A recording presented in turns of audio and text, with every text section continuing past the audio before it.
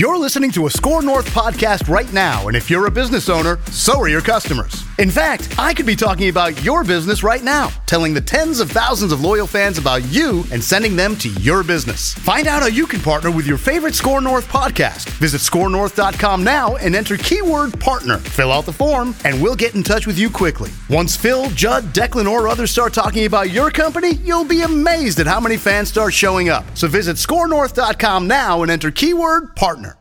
Welcome to the party, pal! Action Movie Reviews with Mackie, Judd, and Rami. Get to the chopper! Yippee-ki-yay, mother... Every day we get weaker while they get stronger. It's finished. I'm sorry. 2 days ago, I saw a vehicle that had hauled that tanker. You want to get out of here? You talk to me. Welcome in to Action Movie Rewind, part of the Mackie and Judd Go to the Movies collection of movie reviews, because we just had a discussion about expanding it to other genres that we will bring up at the end of this edition of Action Movie Rewind. But this week's flick was a throwback to the early 1980s and early Mel Gibson, Mad Max 2 Road Warrior from 1982. I'm going to read the summary here, give a couple nuggets, and then we can do a full deep dive here as we normally do. I believe we are 25 movies into Action Movie Rewind. We rank them. We parse them apart. Here's the summary. After avenging the death of his wife and young son at the hands of a vicious gang leader, that was in the first Mad Max, Max, Mel Gibson, drives the post-apocalyptic highways of the Australian outback, fending off attacks from nomadic tribes that prey on outsiders. Falling into an encampment led by the relatively peaceful Pappagallo, Max at first schemes to steal their oil, but soon becomes the group's reluctant defender against the hulking Lord Humongous and his ruthless marauders. Mel Gibson and a bunch of random Australian dudes starred in this movie. 93% on Rotten Tomatoes. Oh, yeah. Also worth noting here that for 2 decades, Mad Max, the original, was the most profitable film of all time based on percentage of budget to box office receipts. It took in, this isn't this one, it's the original one, took over $100 million worldwide from a budget of around 400,000 Australian dollars. This record was surrendered to the Blair Witch Project in 1999 for a low-budget film turning into... Awful film. Overrated Blair Witch Project. Really? Oh, I went to the theater to see it because it was all the rage. Terrible film. Yuck. Sorry. I would say overrated film. Oh, I was so bored. I don't know if I would say that. I like it. I was so I like it. I was so bored. Okay. Well, let's start with Judd here. Mad Max, the sequel. Your biggest takeaways. All right. First of all, not my type of film at all. I wouldn't, if I came across this, I would flip so fast it would make your head spin.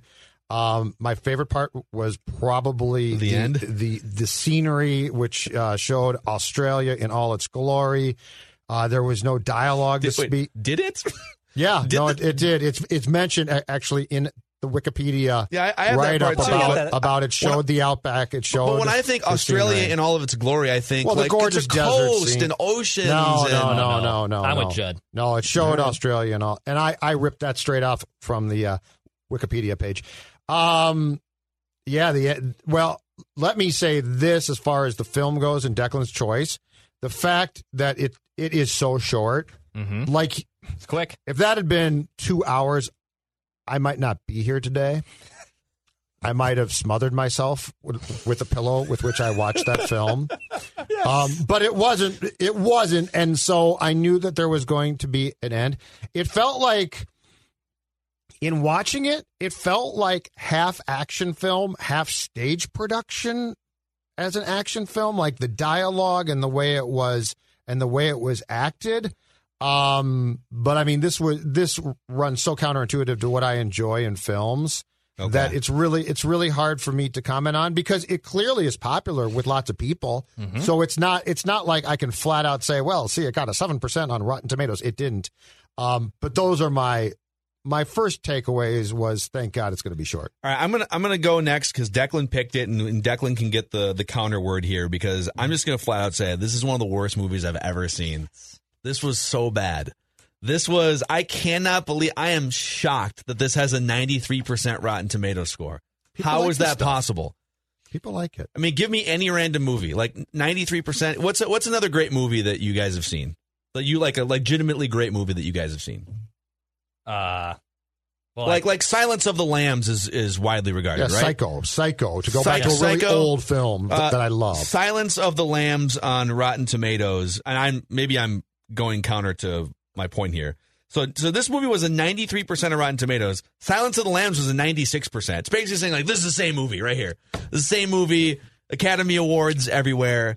I just like the movie is so weird in that you've got like Mel Gibson from New York, by the way. Yep. Is just in the middle of this like low budget Australian action movie, and there's a story about how this sort of happened. But the world it's post apocalyptic. I did watch the first one too, so that I would have context. Okay. So I've now seen the first two Mad Max movies, and they start the first one off by it's telling you on the screen a few years into the future, and I think like it's just a weird, desolate universe. There's very few people on Earth at this point.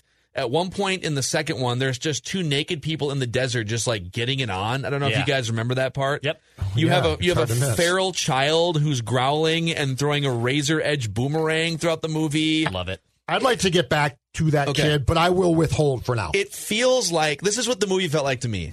Because I'm all in on the Lethal Weapon movies with Mel Gibson, and this is like Mel Gibson's first foray into movies. Like he was the star of Mad Max before he was the star of Lethal Weapon. Mm-hmm. It felt like Riggs from Lethal Weapon took some hallucinogens and dreamt all of this up, and like these are the movies from Riggs's like coked out dreams or something. Well, there's no question that the people that did the Lethal Weapon series watched Mel and thought, what if we were to add some dialogue? And took away the weird like half-assed Australian accent. I love how he's got there's a couple of words that he's got the Australian. He can kind of do the Australian thing once in a while, but then it morphs into New York City like half the time. American accent, which I actually appreciated because then I could understand it. Right? Couldn't they once they got into the first couple scenes filming? Couldn't they have just said, "All right, cut. You know what? Just be from New York. It doesn't even matter. Yeah. Like it's an post-apocalyptic world." You made your way. You're on vacation, and there was an apocalypse, and you're stuck here. I don't know. And it was shot there, but it didn't have to be Australian, right? Like I didn't. Well, it was probably easier to take the one guy who doesn't have an accent and teach him one, right? Than the 20 guys who do. But let the 20 people have the accent, and he doesn't, and I still don't care. Right. Like it's Arnold not going Schwarzenegger doesn't like give you the New York accent in his movies. He just talks like this all the time. Get on the chopper. It's like Arnold. We need a little more Californian accent. No. Yeah. I wouldn't come in and say, you know what, this film was great except for one thing. Mel Gibson's accent was off. Where was his accent? Also, it's kind of hard to tell. Like, so Judd you didn't see the first one, I'm assuming, right? No. The first one makes more sense in that he's a police officer. He's like a state patrol officer who's going out and trying to find these renegade groups and hunt them down. And one of the renegade groups toward the end of the movie kills his wife and kid, and so it's like a revenge tale. And like, you see that makes sense. You see that in the vignette in the beginning of Mad Max 2 that his wife gets run over by the gang of motorcycles. Oh, is that his wife? Yeah, so that happens in the first movie. So that to me, like that makes sense. That plot makes sense. But then, so now he's no longer a police officer. He's just kind of like a renegade drifter guy who's going around and helping people and stealing fuel. Yep. Okay. Because like you don't. That's why I picked the second one first, because you didn't have to see the first one to really get the second one. Like if I plopped you in just like Judd basically did, you don't have to know the first story to get the second story. Yeah, and with you now seeing both of them, would you agree with that? It's like a Rocky movie where we're going to give you the 30 seconds of what you missed in the first one. Yes, and then like he loses the fight to Apollo, and now you're good. Right. I'd say I'd be good if I hadn't seen both the first and second one, but that's beside the point now because we're reviewing the second one. Did you guys see Fury Road, the one they made 4 years ago? Without Mad Max Mel Gibson? Fury Road? No. Okay, so I mean, this movie is basically the basis of Fury Road. Like they took Mad Max 2 Road Warrior and then made Fury Road on steroids. Like that Fury Road is basically the chase scene, the entire film.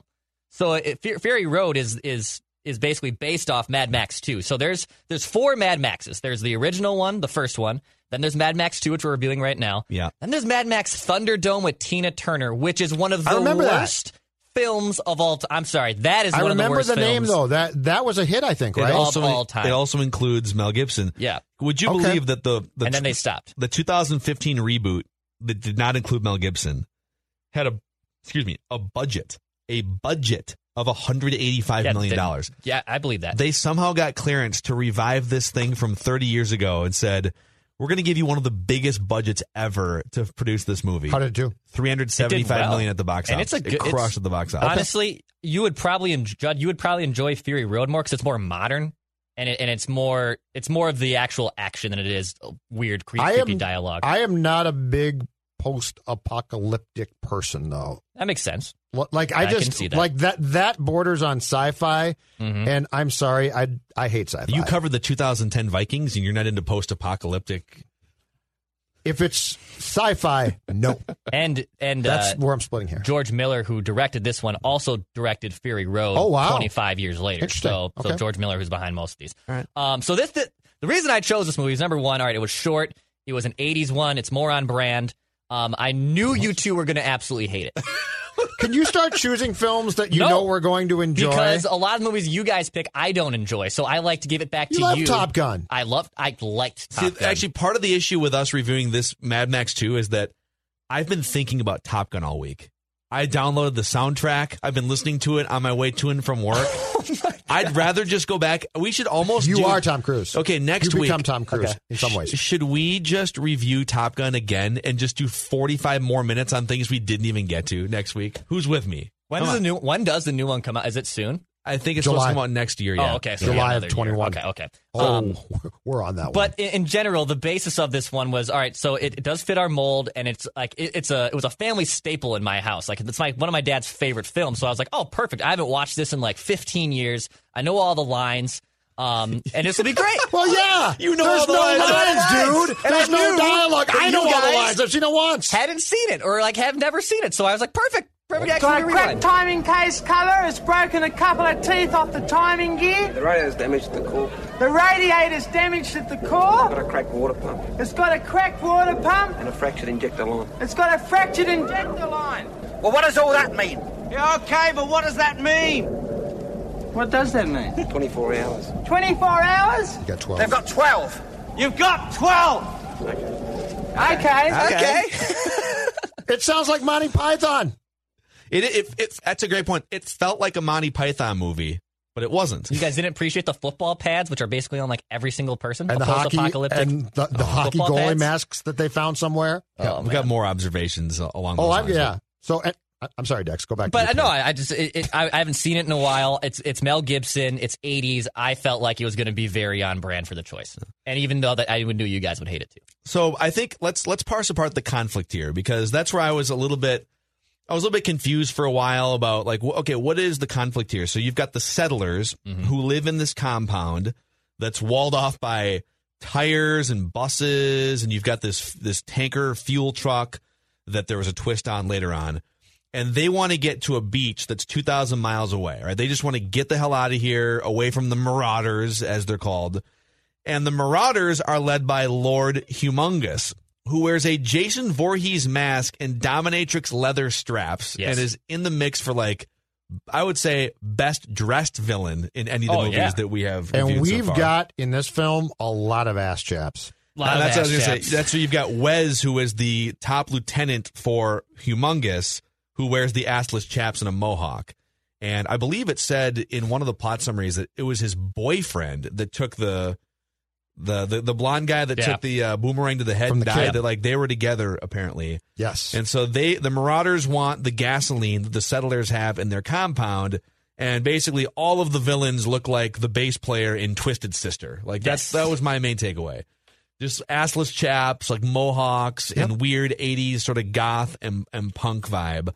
What are the other things that stood out to you guys with Mad Max 2? Okay, my favorite thing, and this was not meant to be funny, but it was. Did you guys notice, and it was as if they decided that some of the action scenes, that the vehicles move too slow? Oh, that it literally looks like they in the post-production decide to speed things up. It's like not a 1920s film. Yes. So it's not when the dudes press the ultra speed button. That's different. There's literally scenes where it begins to look again like a Python skit because these cars go from, okay, they're going fast to no, not fast enough. And I'm guessing at the time there was no good way in post-production to make it look real. So they just sped the film up. You've hit on one of my biggest pet peeves of this movie, okay? That there's certain things in some of these movies, you know, like when we watch Speed, it's like, you can't keep a car over, like, I'm sorry, and I get hung up on these things. You can't keep a car over 55 miles an hour and go around turns and exits. So you look at the mix of vehicles that you had in the final chase scene, for instance, all right? So you had some regular cars, like looked like you had like whatever the Australian equivalent of like a Cadillac is. You had a couple like Trans Am looking like Pontiac cars, and you had a semi-truck tanker, all of which, like, these cars can probably all go like 90 to 100 miles an hour minimum, I would think, on a straight line highway. Right. And then you had these little like homemade go-karts. Yeah. That were apparently driving 90 miles an hour. These buggies were going 90. Yes, sir. No, they weren't, though. Like, it doesn't make any sense. They were souped up. It was the apocalypse. Or was the semi-truck going 30 miles an hour? Mm-hmm. It was like these go-karts are apparently going 90 miles an hour. But when they literally, you could tell they took the film and they're like, bleep it, let's speed up the film. that was so great. So it looks like a cartoon, yeah, I know. which I don't think they cared about. They clearly didn't care. I love that. Man. What'd you guys think of the feral kid with the long hair? Who was basically Mel Gibson's sidekick throughout this movie. And that is his name in the movie. Feral Kid. There's no actual He doesn't name have a name. He's the Feral Kid. The Feral Kid. In the narration at the end, he says that eventually he becomes the leader of the group. So I'm guessing in the one that they brought back, he was in charge of the group by then. Also, 25 years. Good for him. I'm assuming he was about 9 years old as the Feral Kid, and then probably in his late teens or early 20s when he was the narrator. That was revealed at the end. So he, between the age of 9 and 20, learns how to speak fluent English. So in his defense, I think he's supposed to be in his probably 40s by the time he narrates that, though, because he said, I eventually took over the entire group. But anyway, my biggest disappointment is you got to kill the kid. You killed the dog. You killed everybody. Killed the dog, which, by the way, I am fine with killing everybody. I don't care. I have a problem with dogs. That kid has to die. That kid absolutely, positively has to get dragged underneath the moving gas tanker at the end there and splattered. And furthermore, I'd like to see it. What would the purpose have been of killing the feral kid? My whole takeaway from this film is everyone should have basically died, probably except for Mel. Because then there's no story. Then it's right. There has to be a story. No, there really wasn't. That's my point. It wasn't a story worth keeping, so they should have just killed everybody. But the feral kid's got to die. What do you mean the story? No, they were trying to migrate to this oceanside community. But I wanted it. So spoiler alert: they have the gas in the normal cars. It's not in the tanker, and that's the ruse, the juice, right? The precious juice. I would have preferred that all of those cars also exploded and that they never got to their destination. Would Max have just died too? And I don't care. The series go. I don't care.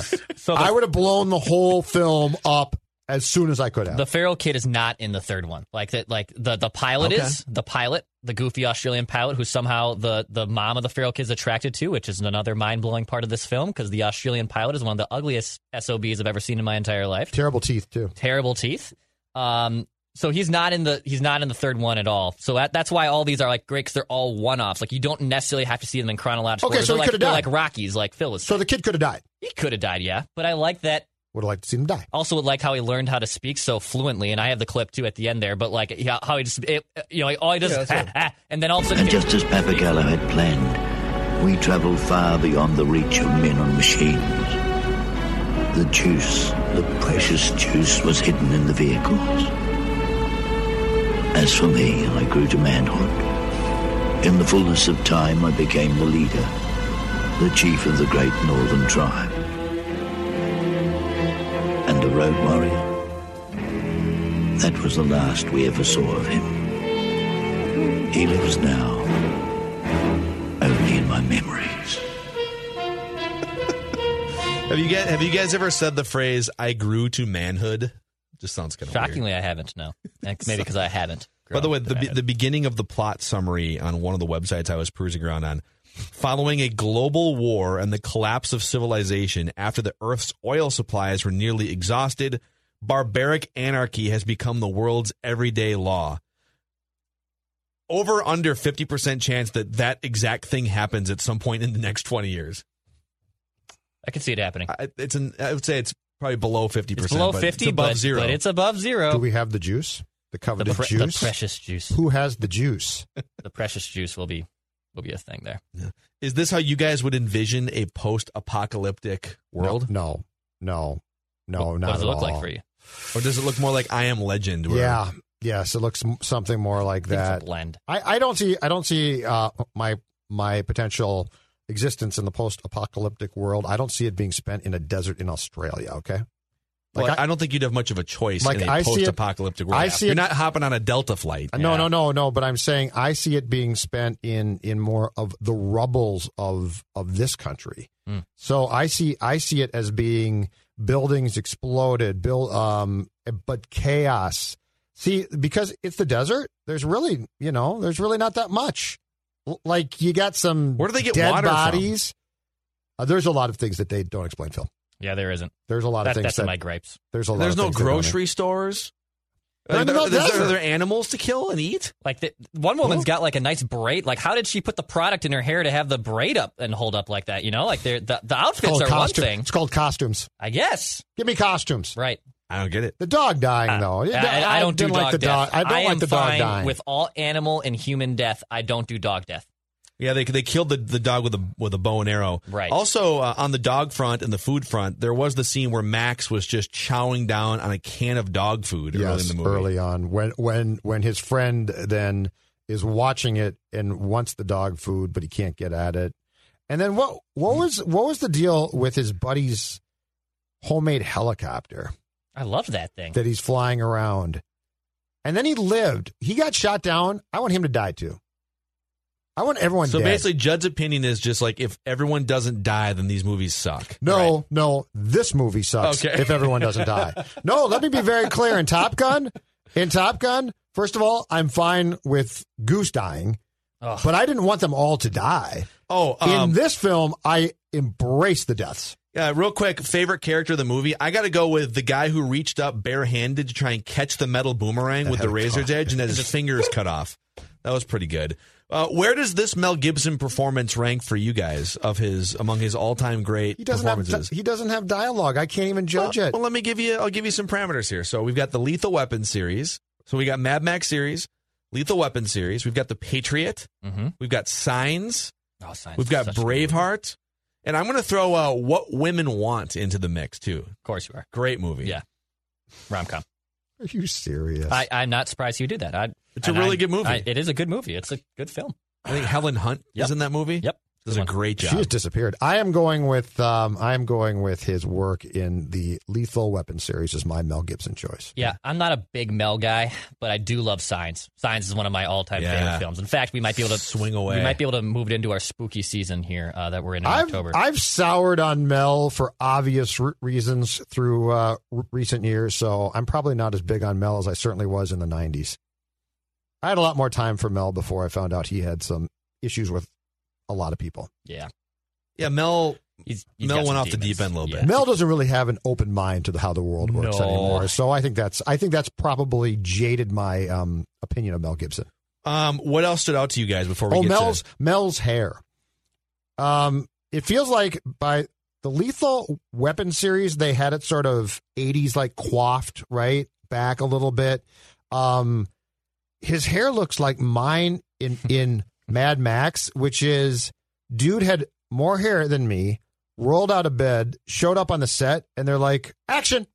Like he had this, I mean, he's got a good head of hair at the time, but it's just this sort of untamed. There's nothing really to it. Yeah, well, it's a post-apocalyptic world. Except for what Declan said, which is you did have some characters who clearly had been in makeup chairs in the morning before their post-apocalyptic experience began. Right. So there's some continuity issues in the movie. We need to... Oh, there's a ton of continuity issues here. Totally I mean, we could actually, if I liked this film, we could break down the issues of a lack of things that I think it's fair to say why'd you do that? Yeah, I think that's what we should get into because the whole thing when the henchmen first show up to the refinery, when Mel Gibson gets taken in there, they say you have 1 day to answer to like our response of give us the oil and we'll let you go.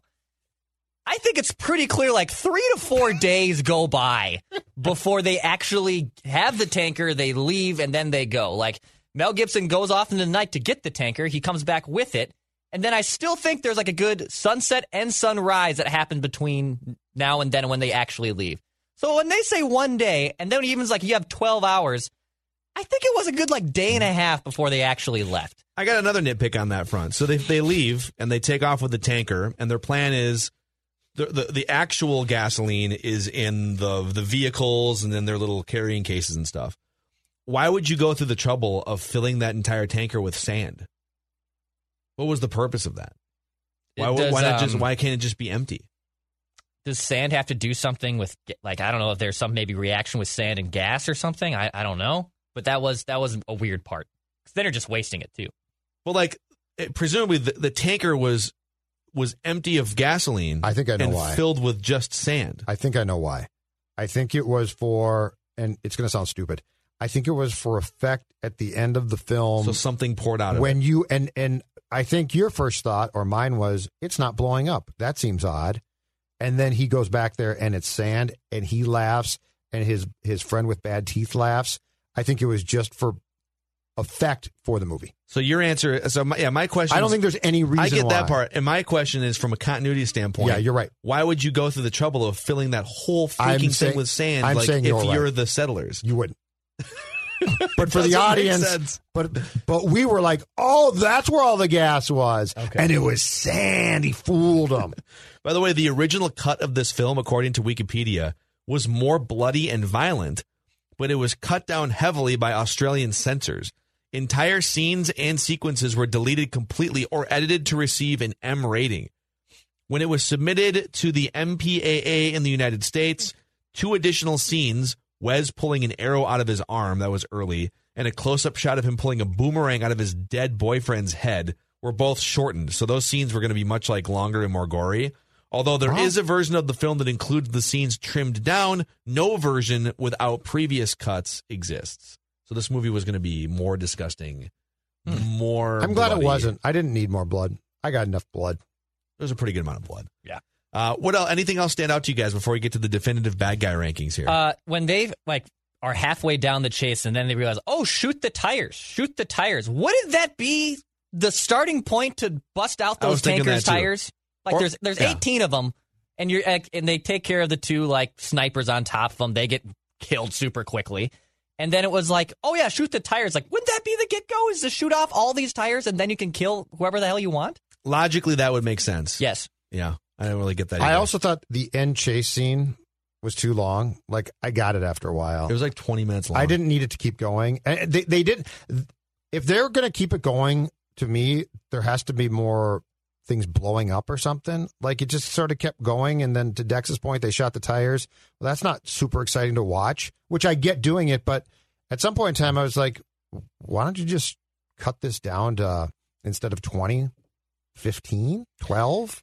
Okay. I still would have gotten it. What would you guys say Roger Ebert on a 4-star rating scale? What would you say Roger Ebert thinks about this movie? Oh, Roger Ebert was, okay, so Gene Siskel and Ebert, I recalled Roger as more of a stickler for details, and I think Gene might have been a little bit more fun. I'm going to say Roger didn't like it. I'm going to say he gave it 2, maybe. Dex, what do you think? I don't know this individial.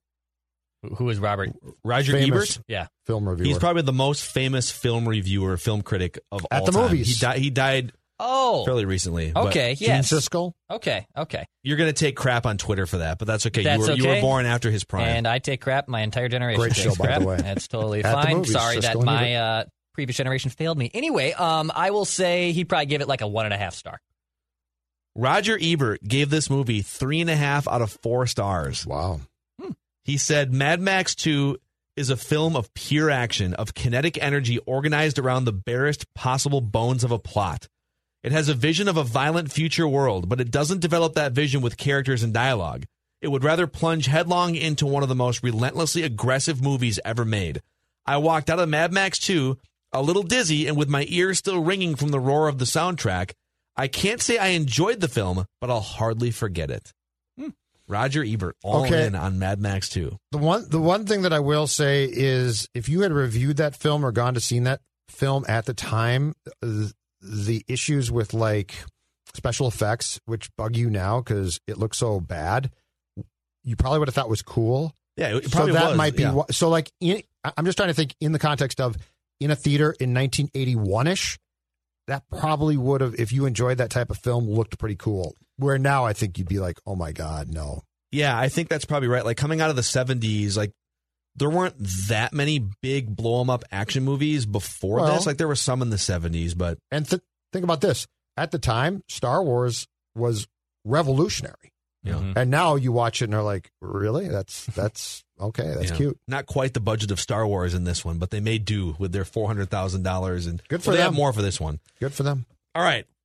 Definitive bad guy rankings here. So right now, I'll go the top 10 here that we've reviewed so far. Hans Gruber from Die Hard, Cyrus the Virus from Con Air, Brad Wesley from Roadhouse, Cobra Kai from Karate Kid, Mr. Joshua from Lethal Weapon, Ivan Drago from Rocky IV, the Russian mobsters from John Wick, Dennis Hopper from Speed, Bodhi from Point Break, and Dom from Fast and the Furious. At the bottom of the list, we have, well, not applicable Top Gun. There was no villain in Top Gun, which is amazing. The incompetent Russian military, Rambo 3, the muggers from Death Wish, the French drug lord from Bad Boys, and Gans and Billy Bear from 48 Hours. Dex, where would you haven't seen all of these because you came into this segment after like 10 of these, but where would you look to put Lord Humongous from Mad Max 2 with the Jason Voorhees hockey mask and the the Demolition tag team from the WWF in the 80s with their little dominatrix things? I would put him in the top 10. I'd put him above Vin Diesel. Whoa. Dude, Vin Diesel is not really like a true bad guy. Like, he just steals cars. He's just like a cool dude. He's honestly cool. But I think there's an iconic factor here. Vin Diesel is one of the most iconic bad guys, but we put him lower on this list because he was actually kind of a good guy in the end. Right. So in terms of just pure bad guys, and like the Humongous was a horrible individual. He was pretty bad. So he's not, I'm not going to say he's top 5 or in the top 3. I won't go that far, but he's in the top 10. I don't he's 100% think in the top 10. I don't think he's near the bottom. So we'll start with that. Like, I don't think he's near the bottom. Judd, what are your thoughts? Well, he was a horrible, horrible guy, but the character also was a terrible, terrible actor. So that's going to reflect on Humongous because he's not freaking. He's a backup goalie who was bored and got a job on this film and took his mask along. I'm going to put him, and I think this is completely fair because the character is good at being terrible. The writing was. The execution to me was shaky. I'm going to put him behind Vin Diesel. Okay, but right behind him. Okay, so I think we're keying in here. So the rankings go Bodhi from Point Break, Dom from Fast and the Furious, into Mola Ram from Indiana Jones and the Temple of Doom. I will agree that he should be above Mola Ram from Indiana Jones and the Temple of Doom. Yes. Okay. All right. Begrudgingly a little bit, because I think reaching into someone's chest and pulling out their beating heart is a pretty amazing. But I'm comfortable there. Personally, I'm comfortable. I'm cool with it. Okay, we can agree on that one. All right, so he's now just outside the top 10. So Declan, we're compromising on that one. All right, and now we get to our 1 through 10 Seagal ranking system here. How many Seagulls would you give Mad Max 2 Road Warrior? Oh God, okay, so I don't feel like this is that hard for me. I'm going to give it a 2. I'm just going to give it a 2. I mean, I didn't enjoy it. Thank God it was short, but I think when we're trying to review a film and the best thing I can say about it is the runtime, that's probably not really a compliment.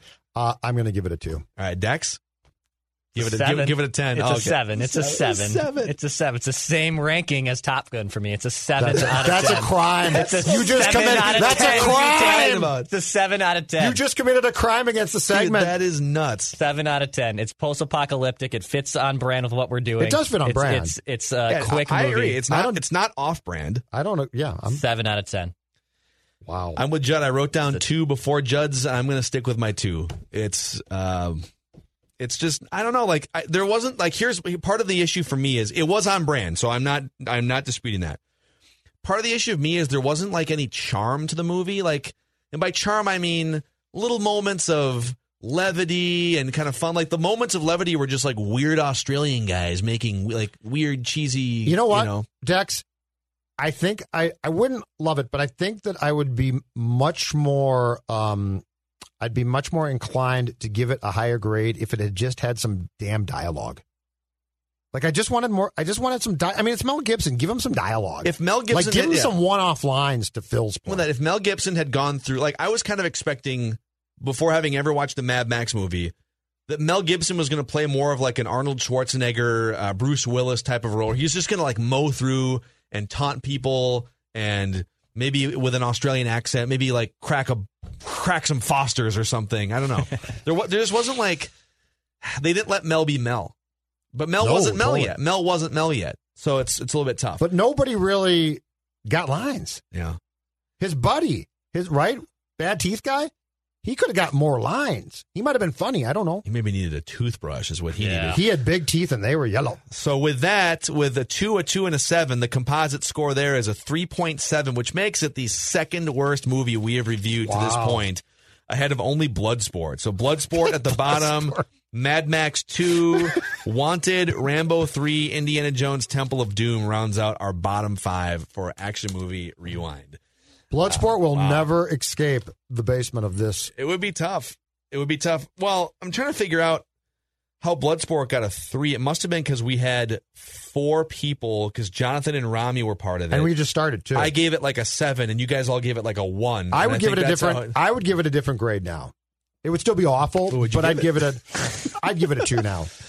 Okay, so you're going from a 1 to a 2. Yeah, but that would get it up. But that would get the grade up a little bit. It's true. Well, it is what it is now. It's etched in stone now. It's number 1 at 25. So, all right. So I have a proposal for you guys here. I have 2 movies.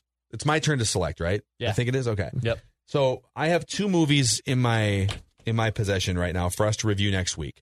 One of them is an action movie. One of them is a horror movie.